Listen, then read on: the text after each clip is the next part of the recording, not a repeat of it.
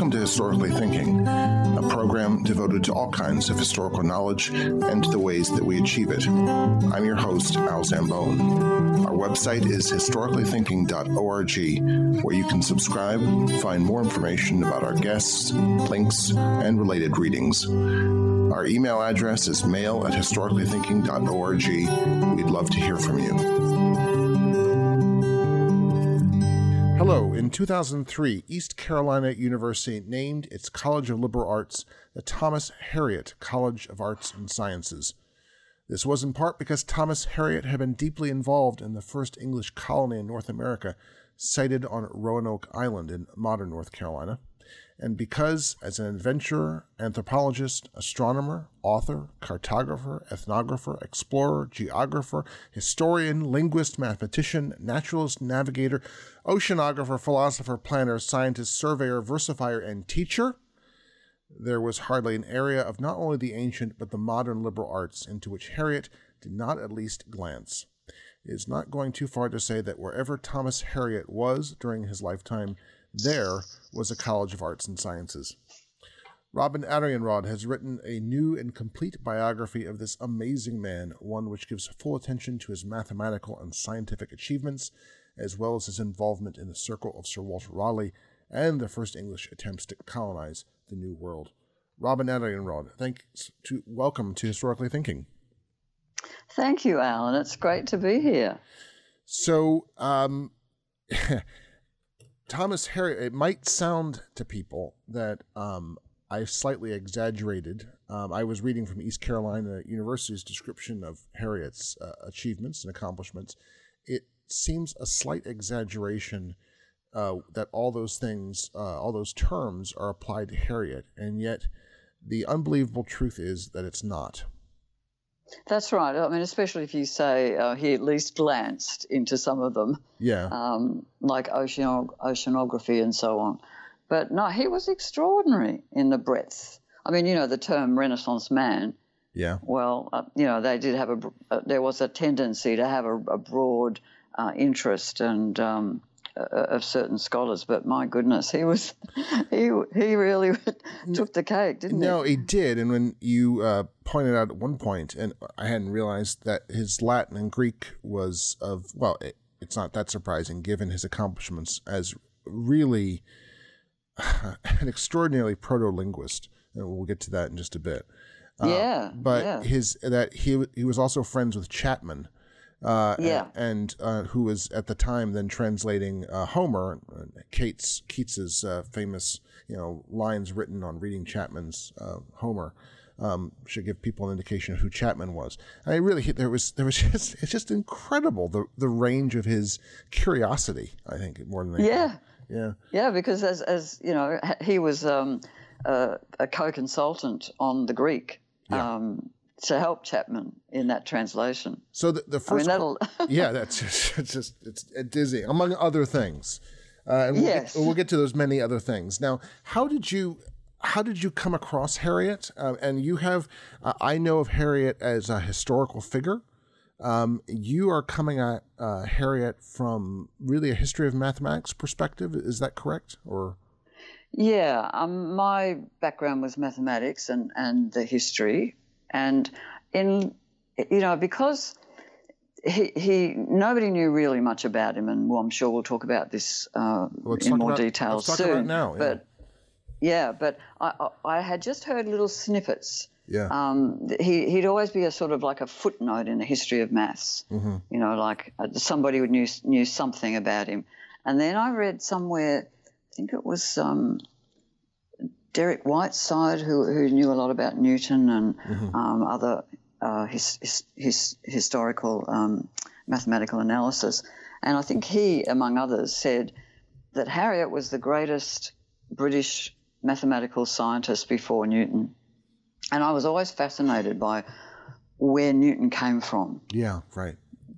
Because, we knew about Galileo and Kepler and the continental predecessors of Newton, but I was also curious about what was going on in England, because that's where Newton came from. When I saw this, this is the guy, Harriot, who's supposed to be the greatest British mathematical scientist before Newton. I had to go and find out more about him. And yet he has been a footnote, and that gets to a question of sources, and it also even I think gets to the question of how one publishes just as the age of scientific publication is beginning. Yes, it gets into lots of other questions like why Harriot didn't put dates on his notes. But can you explain? He only published one volume in his life, a brief and true report of the newfound land of Virginia, and that was it. Why didn't he publish more? And where are his papers?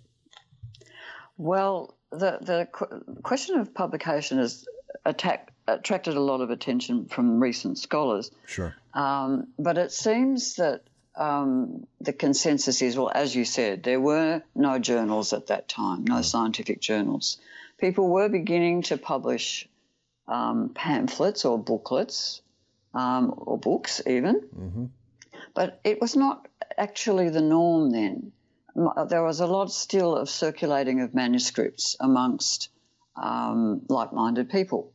That was a common manner of scientific discussion at that time, because the Royal Society, which was one of the earliest modern scientific societies, and its corresponding journal, didn't get going till about half a century after Harriot died. Yeah. So I think in a way we assume, why didn't he publish? And of course Galileo did, and Kepler. But there's also a difference in the patronage system. Harriot turned out to be very well retained by his patrons, and so he didn't need to promote himself. And it also seems that temperamentally he didn't need to either. He was just so fascinated by all these things and went from one to another to another. And as you say, he didn't even date his manuscripts most of the time. I mean, one of the fascinating things about them is that they are just his working manuscripts. So you can see his thoughts as they're rushing down in all their chaos. And unless he got he did date his experiments, because in that he was a true experimenter and he knew that he had to replicate them. Yeah. So his experiments he certainly dated.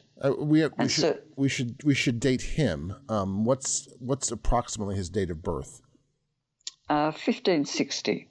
And he dies in 1621. That's right. So Galileo is still alive, and I think has yet to publish his most influential manuscripts. That's right. Francis Bacon hasn't even done. Has Francis Bacon even published his sort of scientific essays on the scientific method? I don't think so. No, he was beginning to start to write in maybe in the last 10 years before Harriet died. So he's tremendously early. So he's a little bit older than Kepler even, I believe. He's about 10 years older than Kepler and about 4 years older than Galileo. So he's sort of, and Galileo, as you said, didn't really get the time to do his most important works until he was in his 70s, actually. Yeah. And circumstances forced upon him the leisure. House arrest is very productive. Yeah, whereas Harriet, and that's another side of it, that Harriet, especially in the early years when he was working for Raleigh, was very busy working on what the patron wanted him to work on. So he didn't have the time to write up all the amazing results that he'd found. He did die, too soon. I thought of him at various parts. He is a one-man research lab and a think tank. Generating options for his patrons, doing experiments that are solving their needs. And as you point out, there really is a drift. By the 1595, he's really moving from practice to theory. So there's another change in his focus, it seems to me. And certainly, yes, and certainly to curiosity-driven science, which included some practice, particularly in optics and astronomy. But his motivation then. He was freed from specific duties most of the time, and he was free to just think and do what took his fancy, which was wonderful.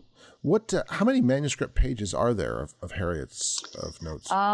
Around 8,000. Oh my goodness! And they're amazingly well preserved. And where are they? They're now in the British Library. Mm-hmm. They were lost for 150 years after his death. Another problem with his reputation. Yeah, that's right. I mean, he almost disappeared completely from history. If it weren't for that one slim volume on so-called Virginia, mm-hmm. He possibly would have disappeared completely.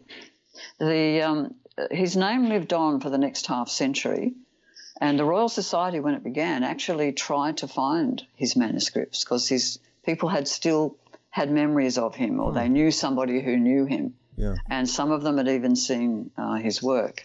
And actually a posthumous book on his algebra was published by his friends, but it wasn't as good as it might have been for Harriet's reputation.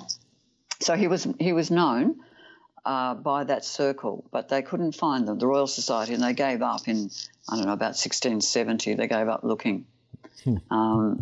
And then it wasn't until the 1780s that they were found. And then they would donate. Where were they? Sorry, yeah. Where were they? Well, they were under a pile of old stable accounts in the castle that had belonged to his former patron, the Earl of Northumberland, which is which is down in Sussex. Huh. So yeah. And so they were then donated to the British Museum, and they're now in the British Library. And there they lay unstudied for another 100 years or so, although there was a mention in the biographical dictionary of biographical science. There was a mention that the papers had been found and were in the library, and that's about it until the 20th century, really. And then we had people like D.B. Quinn, the great historian of the first adventures to North America and to Ireland, who was interested in Harriet because of the first contact, as it were, with North America and with the circle of Raleigh.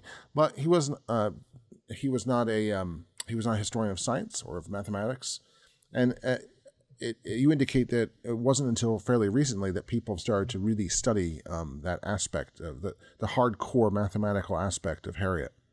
Yeah, is that probably. Right? Yeah. Well, Quinn began in about the 1950s, I think. Yep. And around that time, it's actually amazing that there seemed to be something in the air, because quite a number of scholars actually started to go and find the papers and have a look at them in the library around that time, including John Shirley, an American who had been Dean of Liberal Arts, I think, in North Carolina for a while. And so bit by bit, people were starting from the 1950s on to study various aspects of his work. But the really, as you say, the hardcore maths really began only in the last 2 or 3 decades, I suppose. How, when you work with them, I guess there's tremendous problem in that the fact that, and we'll get to this, is that he was developing algebraic notation, and it was his own. For those of us even with the dim sort of secondary school notion of what algebra is like, it's flummoxing to encounter a different type of notation. Does he also use? At some point in one of the pages you reproduced, he writes some notes to himself in English. Does he also write notes to himself in Greek and Latin as well? I mean, I would imagine there are problems like that in trying to read someone like Harriet. He writes a lot of Latin.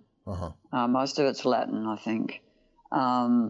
So in some ways, the algebra is, once you figure out what his symbols mean, and most of them are really, it's probably the best, most polished of his treatises are really the first fully symbolic algebra that we've seen and that are recognizable, because he used, Latin letters, for the unknowns.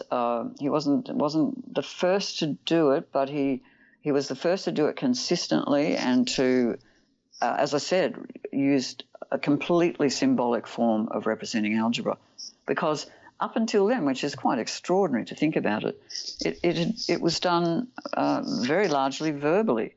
So people would write out, 1 plus, something equals, or they take the unknown and multiply it 3 times, and that will equal. That's how it was done. That seems even for a historian, that seems hard. That seems almost impossible to conceive.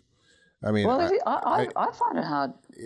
I mean, to conceive how the ancients actually achieved as much knowledge as they did, because we now think symbolically, and Harriet seems to really have thought in his very bones, so to speak, thought symbolically when he was doing maths, and it shows. You point out to me, of course.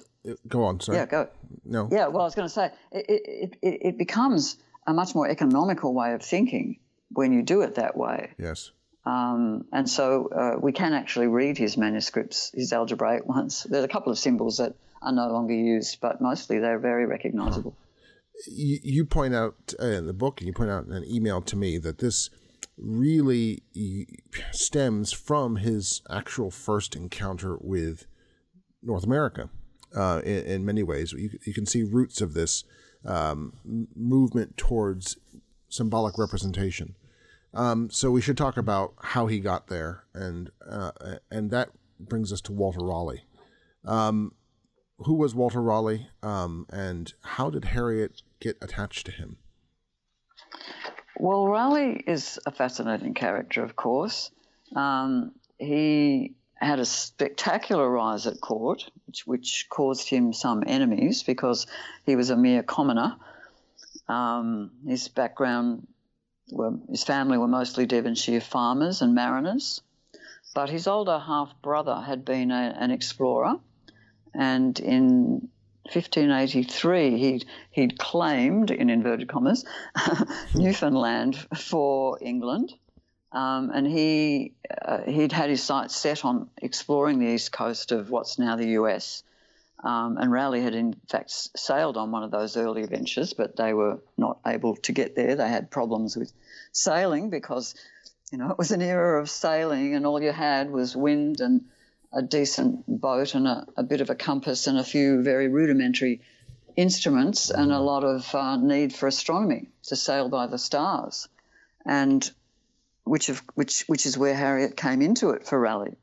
Raleigh did have a particular aptitude for organising, for battles and sea ventures, and he was also gifted and charismatic and tall and handsome, and so he eventually, the court took notice of him, and eventually he charmed the Queen herself, Elizabeth I, and so with that came honours and money, and he was able to be a patron.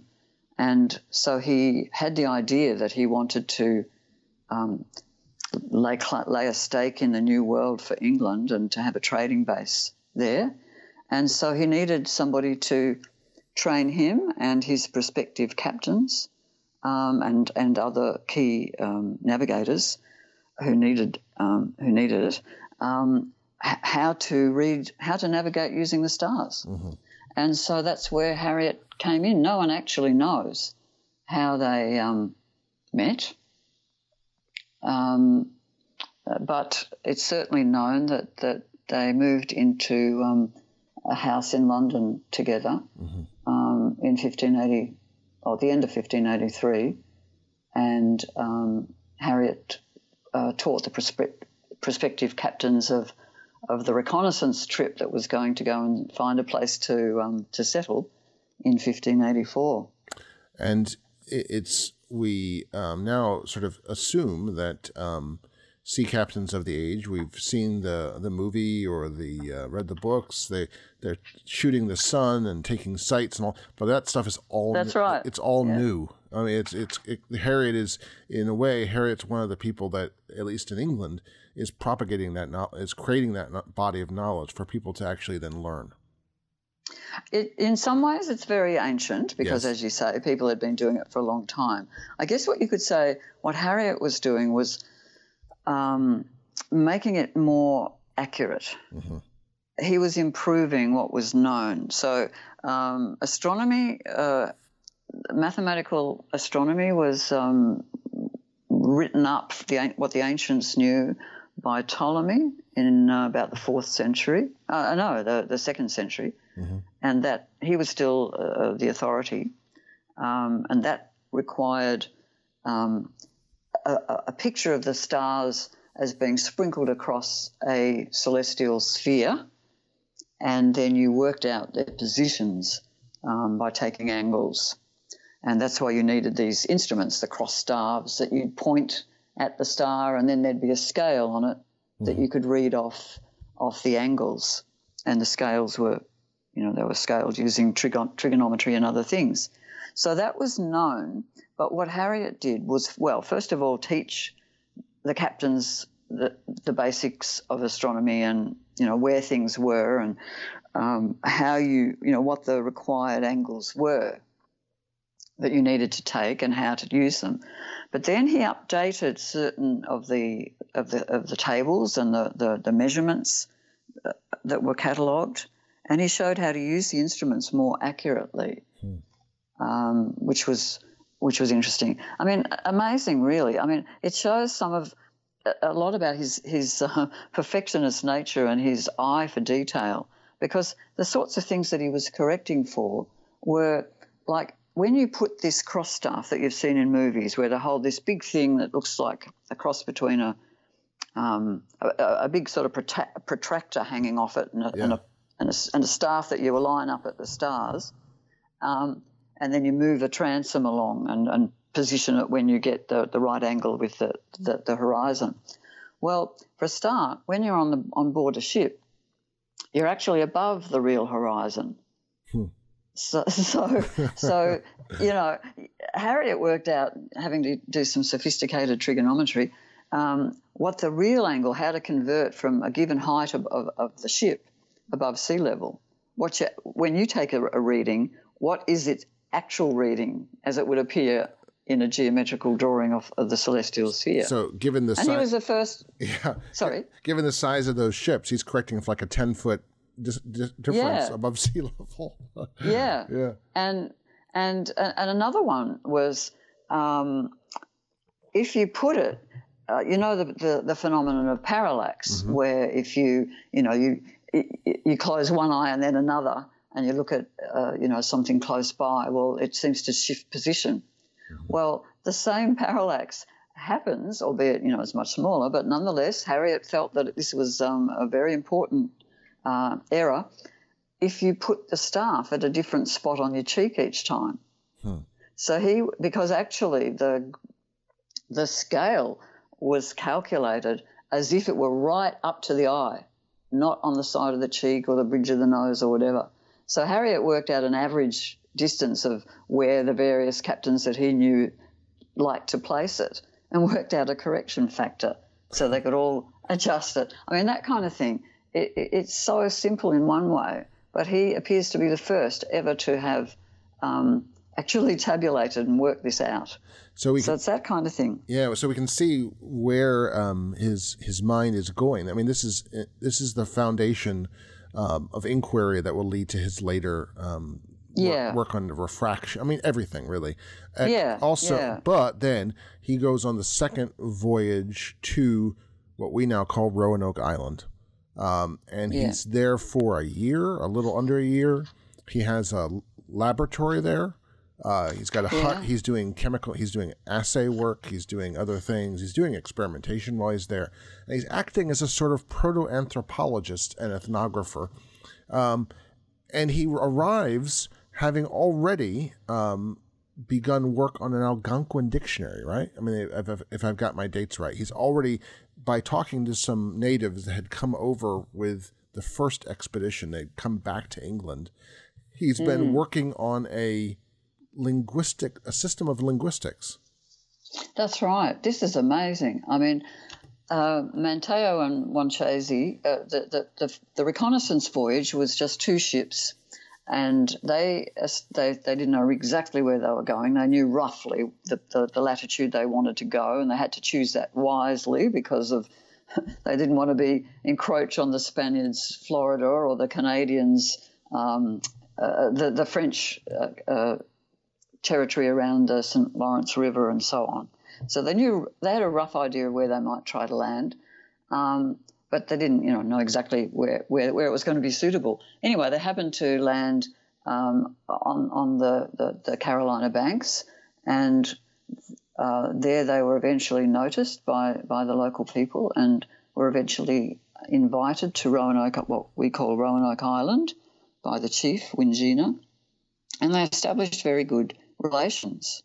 And so one hopes that Wanchese and Manteo went back willingly, and indeed Harriet seems to have learned their language, Algonquin, and taught them English before he set out with the first colony.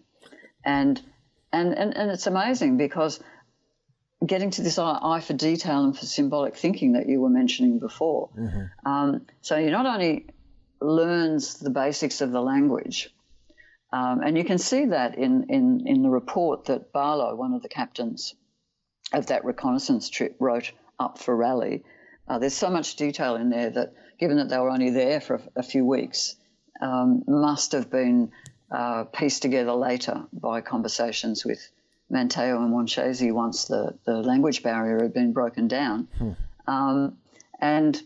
But then Harriet's not just content with that. He decides, well, this is so fascinating, this new and wonderful language that sounds like nothing else. How about I try to work out a way to represent those sounds? So he worked out really what's the first known complete phonetic system. 300 years ahead of any other, well, more than 300 years ahead of any other system.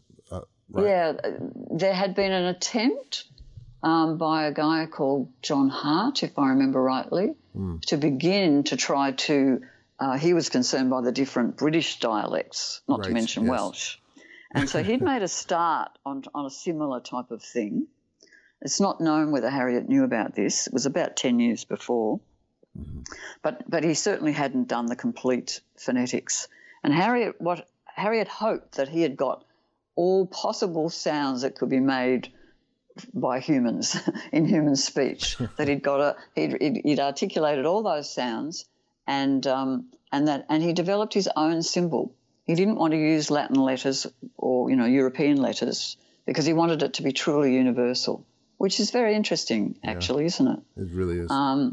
So he developed these strange squiggles, and I have to say, before I'd read some of the scholarly work on the deciphering of that, I came across them when I was looking at his manuscripts, and there's this very sober-looking manuscript, but with this extraordinary scrawl in very big letters in a flourish on the title page of one of them. And I thought, my goodness, I knew that he was a friend of John Dee, who was a very interesting transitional figure at that time, because he had a foot in the magical world and a foot in the modern scientific world. And I thought, well, maybe he's into spells and invocations too, Harriet. But anyway, it turns out that it was his signature written in his own unique phonetic script. It's interesting you mentioned Dee here because, of course, Dee was interested in those sorts of things as well, wasn't he? I mean, his fascination with the language of the angels. And then a little bit later, John Wilkins, or Wilkin, I forget, is interested in the universal language, which some people have seen as the preliminary to machine language, to binary coding and so on. But there's a fascination with achieving some sort of, basically, for them, there's a theological bent to it, that it was the language of before the Tower of Babel. But that sort of the language, which, some thought of as the language of the angels. Yeah, Harriet didn't appear to get into that. No. He did read widely. He read the early 16th century Magus Trithemius, who was interested in that kind in sort of secret codes and having a magical kind of secret language for codes to get spells. And it's thought that maybe Harriet was getting ideas for his squiggles from that. Yeah. But he seems to have been he was certainly eclectic in his reading. Yeah. And he certainly engaged in some alchemical experiments, although he doesn't seem to have been concerned with the magical side, the turning lead into gold or speaking with angels or... as far as we know, all we have is what he wrote. It's got 8,000 pages. Sure, there must be something. Yeah, there. You'd think, wouldn't you? There's not much. It's almost entirely mathematical. And physical. Physics. Could you just draw? I just underline this connection of the symbolic notation of linguistics to sort of what he'll do in algebra. I mean, this is what you're saying is that this is a man who sees the world. As in terms of reducing it to symbolic representation. Yeah, I don't know if I'd say reducing, but certainly using... Bad verb. Yeah, we've got to be careful these days with how we... Yeah. But anyway, he certainly saw that as a useful way of seeing the world, and he certainly did that for the language. And then, as I said, he wasn't the first. I mean, as I said to you, for most of its couple of thousands of years of, even more, 2,000 or 3,000 year history, algebra had been done virtually verbally. Then, maybe a century or so before Harriet's time, people started using a shorthand. Like they'd put P for plus and so on. But it was a sort of shorthand symbolism in general, not true symbols that took on a life of their own. It was a shorthand for the words. But Harriet seems to have been the first. And then a French algebraist, Viette, had made a very big step by deciding to use, I think it was vowels for the unknown numbers. He used capital letters. And consonants for parameters. But he still wrote, and he used the plus sign. That had first been printed very early on in the printing era, although it didn't quite have the arithmetical meaning. That didn't really start to take off until the 16th century. But even then, it wasn't always universally used. But getting there. So Viette used that, but he wrote equals, wrote out equals. A contemporary of Harriet's, Robert Record, in about the mid-1500s, had actually written a sort of version of the equals sign, but that doesn't seem, and published a book on it, but it was an obscure book. Very, very interesting, but I don't know how widely read it was, certainly outside of England. And Harriet took that idea and used that all the time and popularised it. And he also invented the symbols that we use now for less than and greater than. And he used lowercase letters as we use now, not Viette's capital letters. And so, for example, he would say, and he often used N, which is a number that we also use a lot. Yes. N, particularly for an integer. And this is very important in some of his later work, which I'll get to in a sec. But so he would write N for the unknown number, and if he wanted to square N, he'd write N. And if he wanted to cube it, he'd write N. So he even got rid of just N times with the cross symbol. Yeah. It was the times symbol. So Descartes was the one who actually used the index form. He would write N cubed rather than N squared. But Harriet's version was just as transparent, although not as economical. Yeah. And so that's why we can totally understand and read his manuscript, most of his manuscripts. He had his own symbols for sign and cos, so that took scholars some time to decipher. Mm-hmm. But other than that, and he used Roman, Hindu-Arabic numerals, which were not universal in Europe then.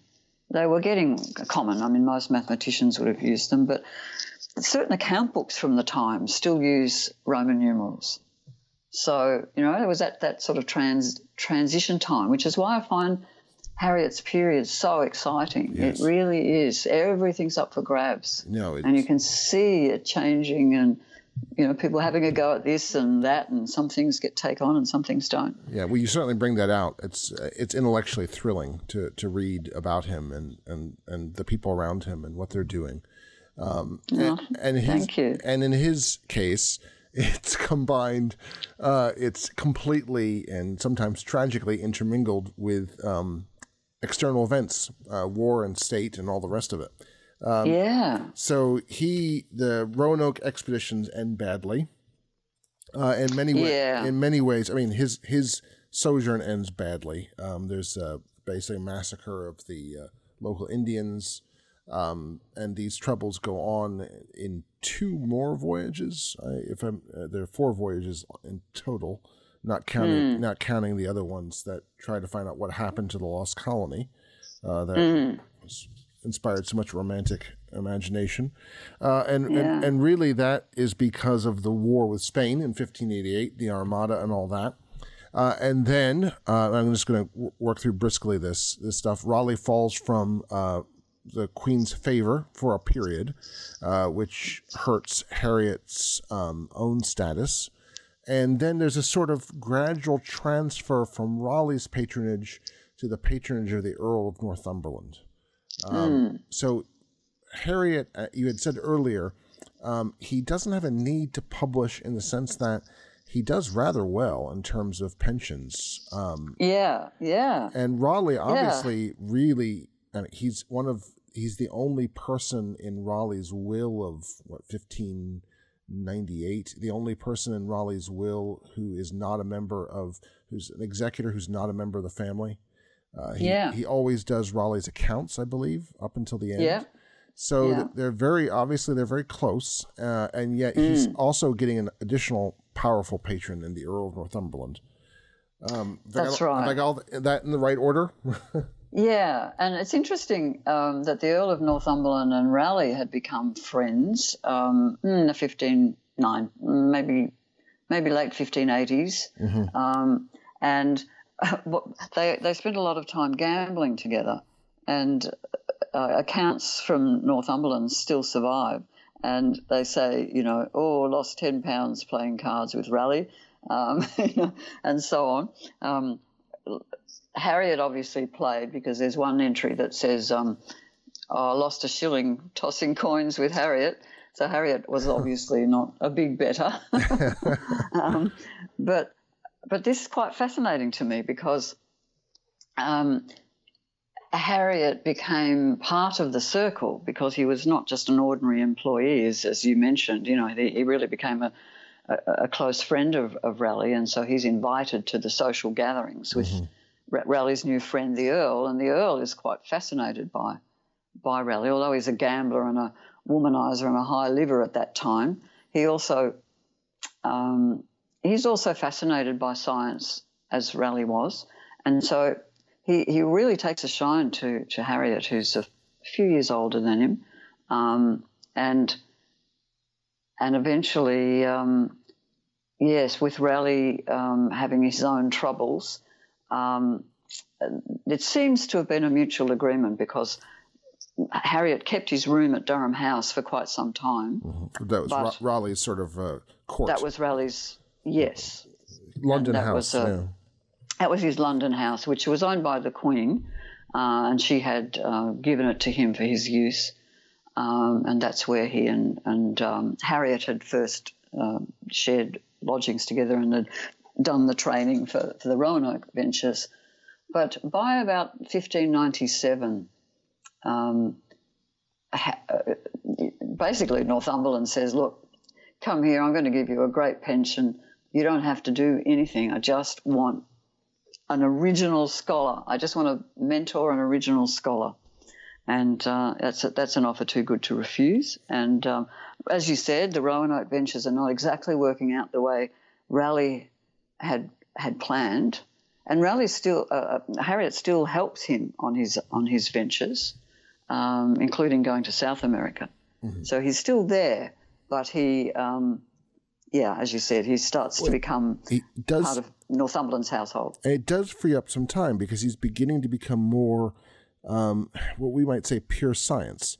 So now he's got this foundation of his navigational art, and but this is now leading him to really interesting questions about angles. He's now able to apply he's now able to tackle things like the Mercator problem. Could you explain the Mercator problem briefly and how he tackled it? It's really hard in a podcast. It's really hard. Diagrams. It's really hard in a book without diagrams. Yeah, exactly. Well, basically, when you're sailing say if you want to set a course northeast, a particular direction, and so you travel on the surface of the Earth, which is curved. So actually, what you're traveling in is a curved line, and they called that a rhumb line. And if you kept going northeast, you'd actually spiral around and around the Earth if you kept going forever. Yeah. So it actually traced out a three-dimensional spiral, which later got the name of Loxodrome. And a Portuguese mathematician had first discovered that aspect of the spiral, that the rhumb line would spiral around as a infinite spiral. In the mid 16th century, it wasn't a very popular idea. This theory that this guy Nunez was trying to do, and it's so difficult to work out the properties of this curve that he gave up. He said, "I have spent so much time labouring on this; it's bad for my health. I can't do any more." And Harriet's the one that actually ended up being the first to study the properties of that three-dimensional curve. Meanwhile, back to Mercator. What Mercator had done in 1569 was to create a map on which those rhumb lines would actually look straight, the way they do intuitively. You know, a mariner who doesn't have the ability to understand three-dimensional spirals and the mathematics of it just sees he's going in a straight line, northeast. Yeah. And so Mercator came up with this brilliant idea of how to make gradations in the spacing of the latitude lines so that the rhumb lines did look like a straight line. And I don't think they're popular in classrooms anymore because part of that meant that you also had to spread out the longitude lines. Yeah. You know, on a globe, the lines of longitude all meet at the poles. Yeah. They spiral round. But on the Mercator map, they're equally spaced. They're spread out. So, you know, the northern countries and the South Pole all look very large, whereas they're not really so. But the secret of that straight line map, which is still very useful for navigation, of course, Mercator didn't tell anybody how he did it. And so the first thing that Harriet set himself to do was work out, well, what was the scaling, and he worked it out.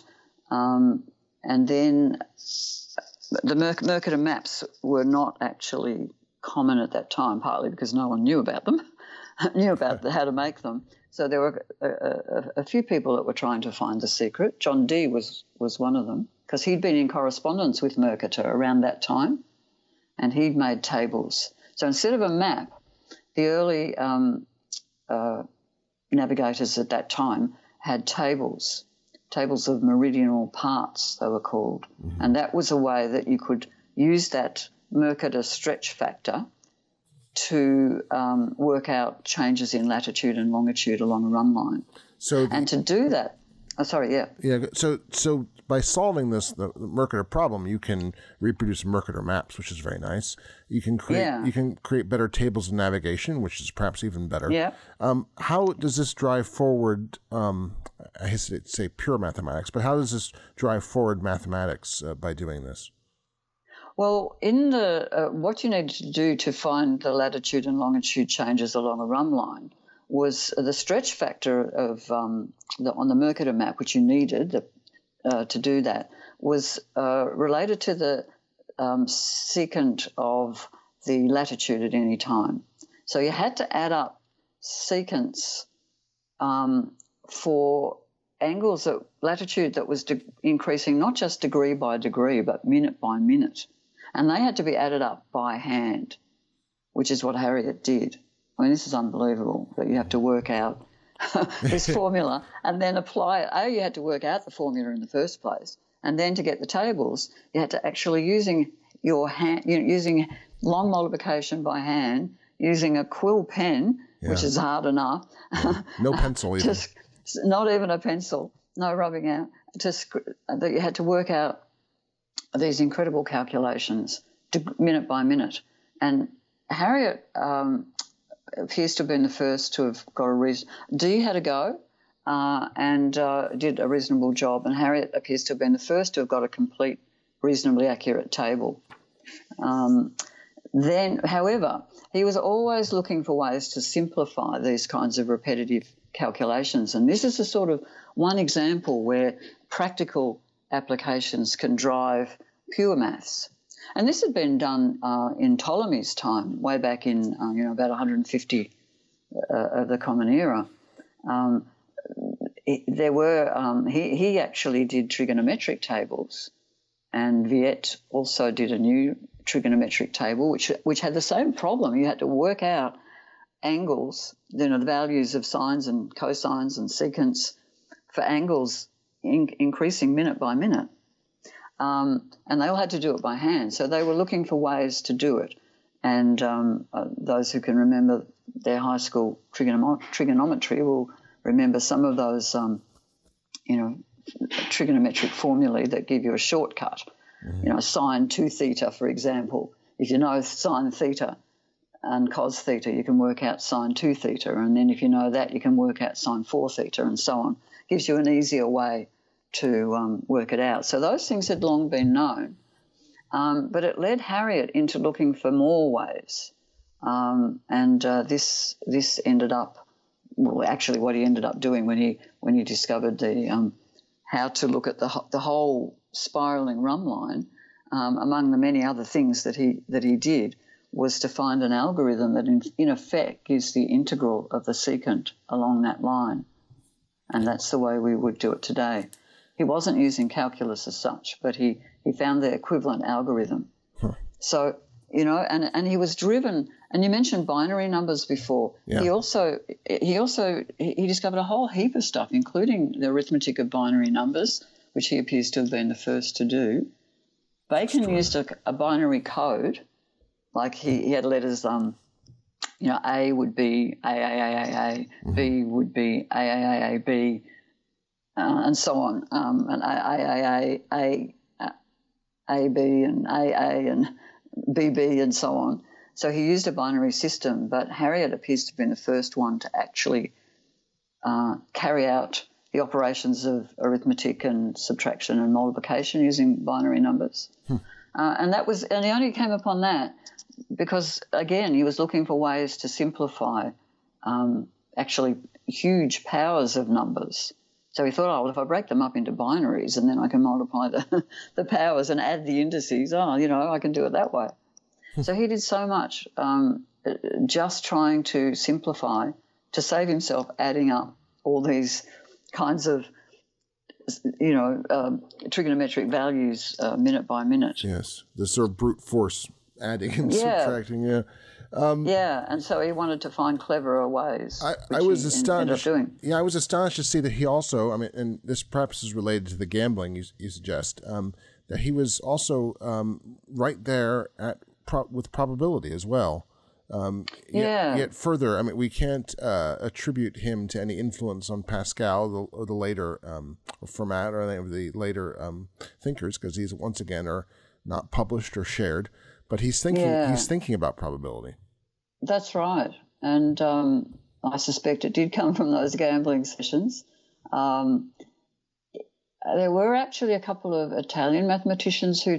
It's very interesting because the ancients had been interested in combinations, which is what you need to understand, probability too. If I'm going to throw 2 dice, what are all the possible combinations of the uppermost number that can happen? But it's interesting that it wasn't really connected with gambling and probabilities until the 16th century, and Tartaglia and Cardano made a start on that. I don't know whether Harriot knew about it or not, but his manuscripts certainly show him appear to show him starting from scratch, because he's got, just as if you were learning at school. He says, all right, how many ways will 2 dice land? So he writes, 1, 1, 2, 1, 3, 1, 4, 1, 2, 1, 2, 1, and finally to 6, 6. And then he repeats all that for 3 dice and 4 dice and 5 dice, and he writes them all out by hand. So clearly he's feeling his way. But that then leads him to a better understanding of combination theory and how it fits with binomial numbers and the binomial theorem, again, which was known, and the Pascal triangle, which had been known for a few hundred years actually. People understood how they did it rhetorically. I don't know, but they did understand the way that those binomial coefficients, that's the coefficients if you expand, a plus b squared, what's the coefficient of a or a plus b to the n, actually, any power, going so on.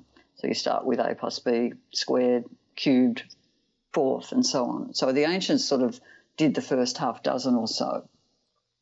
But this gets back to what I was saying about Harriot's use of letters for that enabled him to generalise, because he appears to be the first to have thought in terms of, okay, let's then take an nth term. We want to see where this pattern is going. So it's okay. People had already knew how binomial coefficients worked in the Pascal triangle down to about 6 or 7 layers, but they didn't generalise it. And once you generalise, you can find all sorts of other applications. And Harriot actually did. After writing out all his various laborious probability combinations, he then linked it to the Pascal triangle and then wrote in his notation, algebraic notation, the nth term. And this proved incredibly useful to him later on when he was working out his proto-calculus, because he needed infinitesimally. What happens if you keep going infinitesimally? If you cut down to an infinitesimal jump, or if you keep the series going for an infinite number of times, what happens to the nth term as n approaches infinity, as we would say today? And really, he was the first to write it in that way. He didn't get limits and calculus, of course. They weren't, well, calculus algorithms were found in their generality only, in the 17th century by Leibniz and Newton. And limit theory was only made, rigorous in the 19th century. But he certainly had the idea and was able to apply it to all sorts of things, including compound interest, compounding, instantaneously, and, as I said, adding up the lengths of little infinitesimal segments to make a complete spiral, and therefore calculating its length, and all sorts of things. This is what you mean by proto-calculus. This is what he did. Yeah. It's such a bold statement for some when they hear it. I want to make sure that we understand what they mean, what you mean by that. And yet we just can't tell. I mean, it seems highly unlikely that he had any influence on Newton or any of Newton's teachers, other than by reputation. I mean, they weren't reading this stuff. It was lost. Yes, it seems John Wallis, who was probably the best English mathematician before Newton, in the generation just before Newton, I mean. So he was sort of between Harriot and Newton. And he certainly knew of Harriot. In fact, he'd been introduced. I think I mentioned earlier that his disciples, his friends and disciples, did put together an algebra book, which they proudly said is the first fully symbolic algebra. But they missed a lot of things. For example, they didn't include complex numbers and negative roots in a consistent way. They didn't include complex numbers at all because in those days they were known about, but they didn't seem to be real, which is why we call them imaginary, the square roots of negative numbers. But in Harriot's manuscripts, he certainly had a much more sophisticated understanding than appears in the book that was published. Nevertheless, that's the one that really influenced John Wallis, taught him analytic geometry, if you like. That's how to visualise geometry in using algebraic language. Descartes is often seen as the creator of that, but Viète to some extent, and especially Harriot, really were doing it several decades earlier. And so Wallis was definitely influenced by Harriot.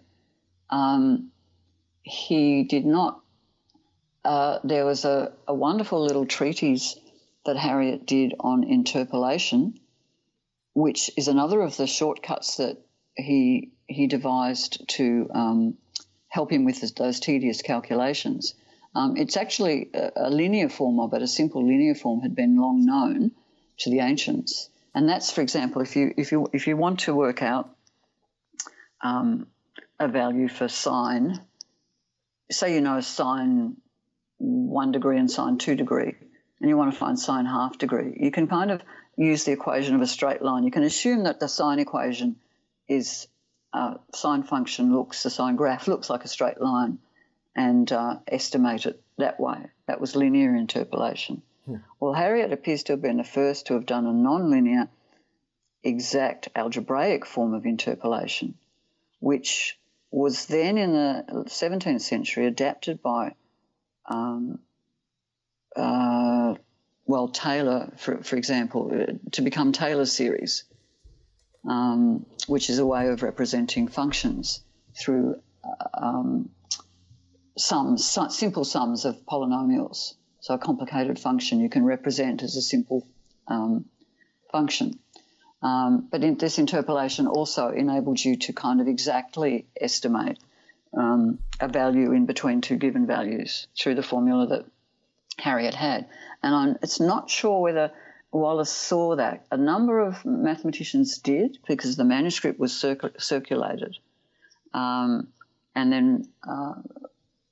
But Wallis's, when he rediscovered it, it didn't seem to have a lot to do with Harriot's. And Harriot's mathematicians, the scholars that have studied it in the most depth, seem to think that Harriot's was better, and that Newton then appeared not to have known about Harriot's at all, which is very sad in a way, because his form was very close to Harriot's, which is quite interesting, and then he developed it more rigorously. There's actually a lot of things that Harriot discovered that Newton then took and developed. Well, he didn't take them from Harriot because he didn't know about them. But Newton independently rediscovered and then developed further. Like, for example, and we way over time now, I think, but I have to talk about optics, and one of the things that Newton does sort of recapitulate Harriot on is a lot of Harriot's optical thought.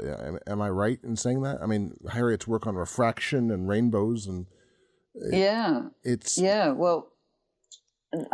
dispersion in particular. Descartes published on the rainbow, but he didn't get the idea of dispersion. He got the idea of how a rainbow is formed, which Harriot had beforehand, the geometry of it, if you like, the fact that you need refraction and reflection inside a raindrop to form the the rainbow, and that you need to understand that there's a bunch of rays that will be reflected back to you and sort of reinforce each other to make that bright band in the sky.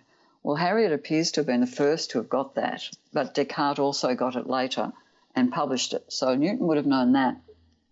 But Descartes didn't understand where the colour came from. He understood why it was formed by reflection and refraction, but he didn't understand colour.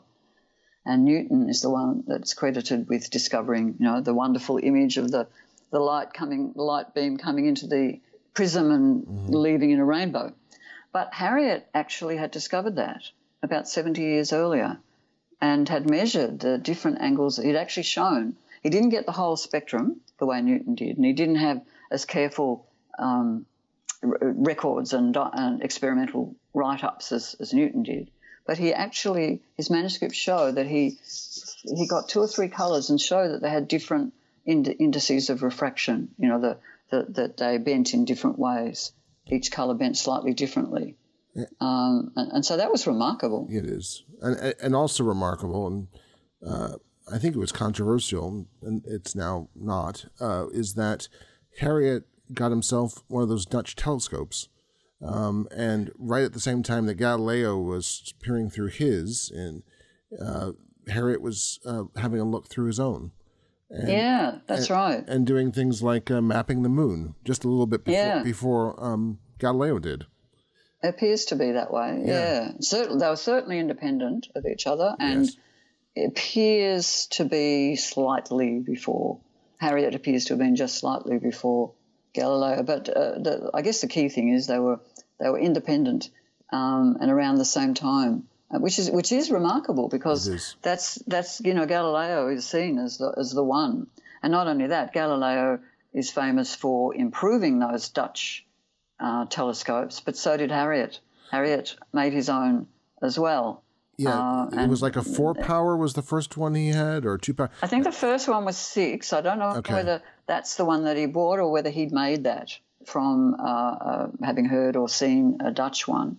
It's not clear, of course, because he didn't leave great detailed notes. We just know that he did record that it was 6 times the normal magnification, and then later he got up to 50 times. Yeah.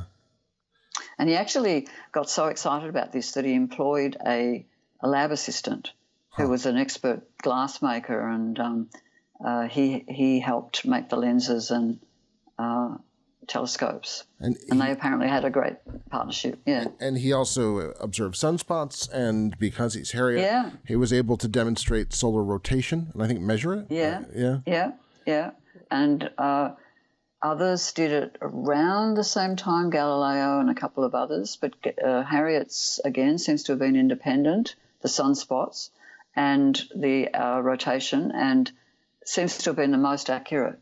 Because some of the things I've been saying, even like correcting for how high above the horizon you are on a ship, shows he had the most extraordinary eye for detail. Yeah. So, I hadn't. He and Galileo did not correspond. No, as far as we know. No, as far as you know. But he and Kepler did, which is a true interesting meeting of the minds. And I think I had read this elsewhere, but one of Harriot's sort of disciples, Lower, that's his family name, Lower. Actually chides Harriot for not having let Kepler or the world know that that years before Kepler, Harriot had suggested to Lower that the planets moved in elliptical orbit. That's right. Which I think is just a crazy. It is amazing. Another amazing. I mean, he didn't actually use the word ellipse, but he said when you told me this is when Kepler published this wonderful breakthrough. Yes. Which was an extraordinary work that Kepler did, and there's no evidence that Harriot had such detailed observations that would lead to that, and so probably he had worked out from his own observations that circles did not give the right values for where the planets were located. And he did a lot of study on the mathematics of ellipses. That's there in Harriot's manuscripts.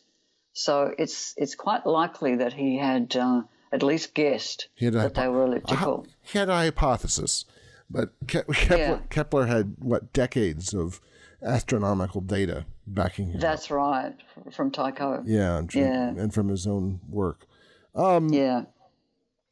Well, it seems a shame to break away from this, but we must. What's the one thing we should have talked about that Harriet did that we haven't? What would you like particularly to emphasize?